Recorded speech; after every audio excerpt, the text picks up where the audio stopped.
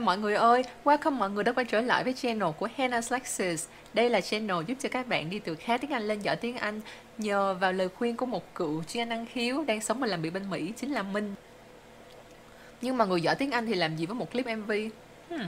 Đơn giản thôi, đó chính là Ngựa dịch lời bài hát. Nhưng mà lời bài hát của Chipu cũng đã dịch rồi mà. Nhưng mà lời đó chưa đủ ngựa. Ai cũng cần một người dạy tiếng Anh ngựa như mình.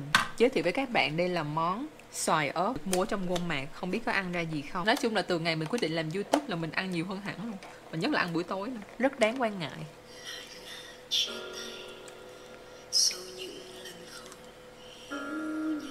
Nói chia tay thì thay vì break up, mình sẽ ngựa lên nói là part ways. Vậy là chia tay sẽ thành once again parting ways. Sau những lần không hiểu nhau thì sau những lần sẽ là after all those time. Không hiểu nhau, thay vì nói là understand thì mình sẽ nói là chữ fathom. Vậy nên nguyên câu sẽ là once again parting ways. After all those times we couldn't fathom each other's heart.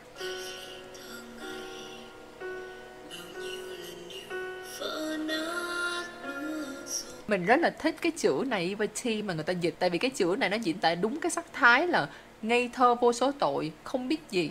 Chứ không phải là cái sự ngây thơ trong sáng giống như là innocence. Tại vì thơ ngây nên bao lần yêu vỡ nát nữa rồi. Ngựa lên sẽ là I lost count of how many times my naivety shattered my dreams of love. Tôi không thể đếm nổi cái số lần mà sự ngây ngô của tôi để phá vỡ giấc mơ được yêu.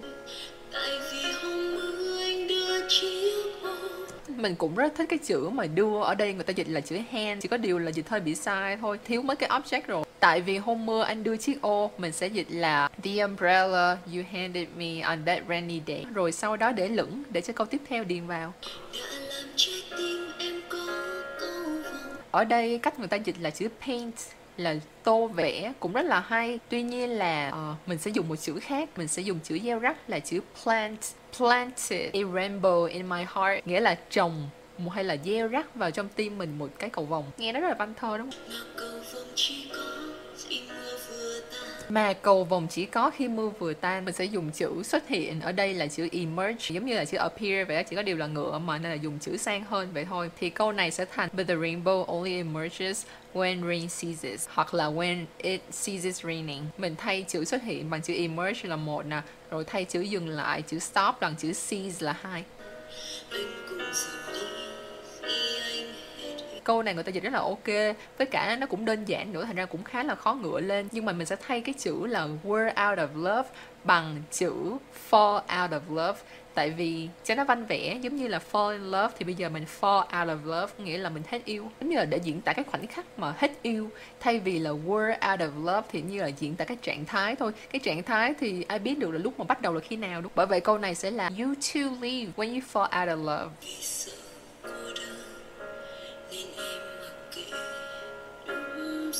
Cái câu này người ta dịch chữ vì sợ cô đơn hay, thay vì nói là afraid of loneliness á, nó vừa dài dòng mà nó vừa không hay bằng, giống như là I fear loneliness, I'm afraid of loneliness.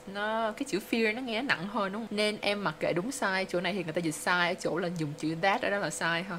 I ignored whether it's right or wrong. Để mà ngữ hóa câu này thì mình sẽ nâng chữ đúng sai thành tầm đạo đức, đó là chữ morality. Mình sẽ nói là I ignored morality.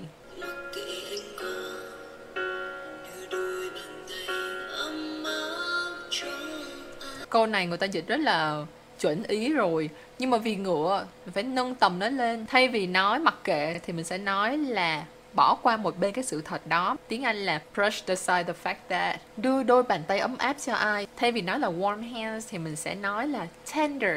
Tender, giống như là bàn tay dịu dàng, bàn tay giống như là đầy sự yêu thương, thì nó cũng khá là ấm áp đúng không? Nếu mà vậy thì sẽ dịch là your tender hands might have belonged to someone else.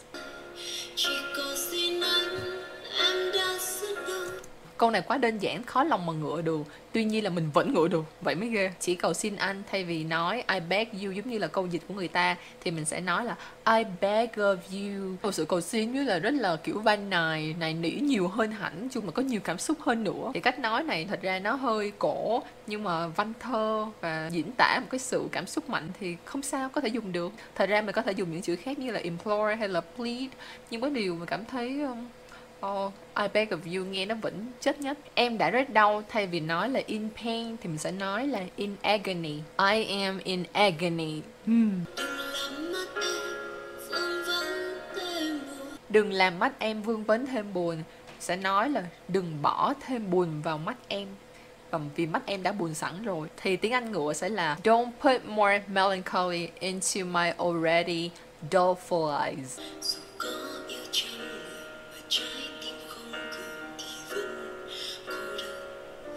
Trong câu này thì mình sẽ dùng một cái sai ngữ pháp, đó là thay vì dùng chữ it doesn't matter thì mình sẽ nói là it don't matter. Thật ra cái sai ngữ pháp này rất là thường dùng trong đời sống hàng ngày. Người ta cố tình nói sai ngữ pháp để cho nghe nó, một là nó cũng dễ hơn nè, cái thứ hai là nó cũng gây ấn tượng với người khác hơn. Dù có yêu trăm người mà trái tim không cười. Mình thấy cái chữ love ở đây không có đúng, tại vì yêu 100 người đâu phải là yêu đâu. Bởi vậy mình chỉ nói là cặp kè với 100 người thôi. Thì mình sẽ dịch là get with 100 people. Vậy nên là nó sẽ thành it don't matter if you get with 100 people. Mà trái tim không cười thì vẫn cô đơn thế thôi. Still the same old loneliness if your heart don't smile. Cái này là mình cũng tiếp tục dùng sai ngữ pháp để mà nhấn mạnh.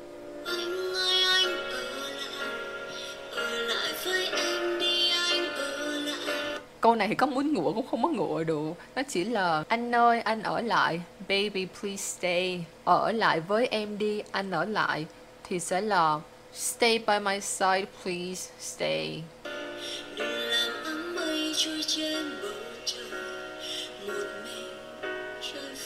Mình rất là muốn nói chữ áng mây một cách ngựa, nhưng mà trong tiếng Anh thì có vẻ là không có một cái chữ hay dùng cho cái chữ áng mây là một đám mây hay là kiểu vậy á. Nếu như mà sau này mình đọc sách thấy thì mình sẽ nói cho các bạn nghe, nhưng mà hiện giờ là mình tìm không có ra. Bởi vậy nên trong câu này mình sẽ chỉ để áng mây là cloud vậy thôi, trôi trên bầu trời. Thay vì dịch giống như người ta thì mình sẽ dịch là drifting across the sky. Trôi đã đời xong rồi dừng lại thì thấy có một mình. Tiếng Anh sẽ là end up alone.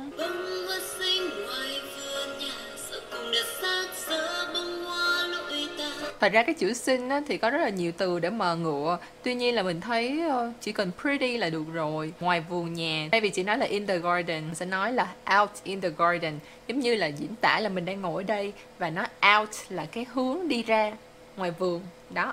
Out. Giờ cũng đã sát sơ bông hoa lụi tàn. Lụi tàn thì trong tiếng Anh có chữ wither, giống như là trong cách dịch của người ta dịch. Mình sẽ dịch một cách khác là chữ wilt. Nguyên câu sẽ là the pretty flower out in the garden has now wilted. Bông hoa lụi tàn thật nhiều đớn đau. Thật ra câu này á, cách dịch của người ta còn ngựa hơn mình nữa. Succumb to the pain.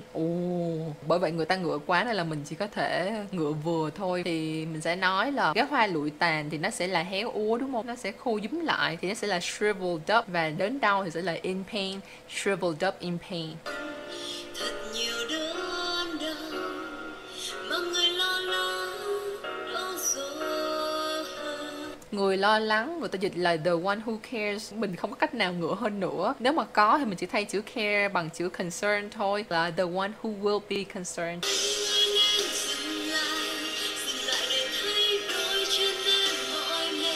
Câu này là mình không thể dịch ngựa được luôn, tại vì mình muốn dịch sát nghĩa. Người ta dịch thì rất là hay, dùng cái chữ footstep là bước chân, nhưng mà đôi chân thì mình vẫn muốn dùng chữ legs nhiều hơn. Mà dùng chữ legs thì tự nhiên nó lại không ngựa được nữa, nó hơi bị thô thô. Bởi vậy câu này thôi bỏ đi. Nếu mà có ngựa được thì chỉ có thể ngựa cái chữ tired thôi. Thì thay vì chữ tired thì dùng chữ fatigue.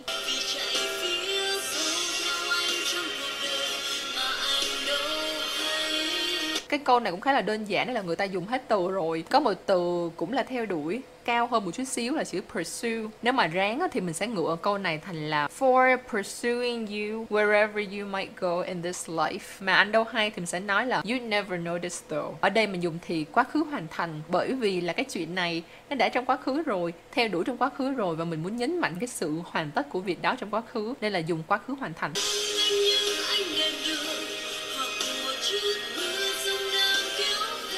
Ở đây người ta dùng mấy cái chữ glittering rồi, chữ lấp lánh rồi, thì mình phải dùng cái chữ còn lại là chữ sparkling. Sẽ là sparkling as street lights. Và cùng chút mưa dông đang kéo về sẽ là mingling with the coming drizzle. Drizzle ở đây là mưa nhưng mà mưa nhỏ. Thật nhiều đau đớn thì ở đây mình sẽ nói theo kiểu là tim vỡ. So heart-wrenching.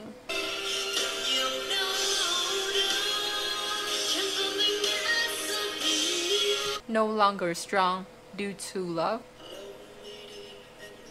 Lau mi đi em đừng buồn thì mình muốn nói là wipe your tears, nhưng mà tears là nước mắt, ở đây người ta dùng cái chữ mi nên thôi mình phải dùng lại là chữ eyes giống như người ta thôi, là wipe your eyes. Nhưng mà thay vì nói em đừng buồn là don't be sad thì mình sẽ nói là don't be saddened, tại vì cái sự saddened là nó diễn tả sự buồn vì một tác động ngoại tại, chứ không phải là mình tự nhiên khơi khơi mà buồn, giống như là chữ sad thì nó có thể là rất là chung chung.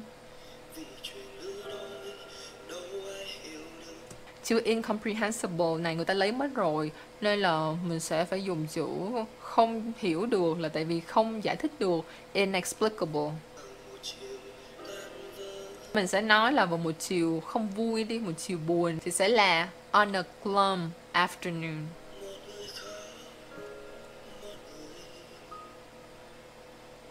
Một người khóc, cái người mà không phải khóc thì lại đau. Người khóc thì sẽ là one cried, nhưng mà cái người kia đau sẽ là but the other grieved. Xong, thế là đã do trend xong rồi. Lâu lâu thì mình dịch bài hát tại vì không biết là mình có thể diễn tả những cảm xúc đó trong tiếng Anh hay không. Mình cũng khá là ok với cách ngựa lần này, tại vì mình dịch tiếng Anh không phải là để tự nhiên hay là để hát, mà chỉ để ngựa mà thôi. Ngoài ra thì mình cũng thích coi người ta dịch như thế nào để có gì học hỏi được. Hẹn các bạn những lần ngựa tiếp theo.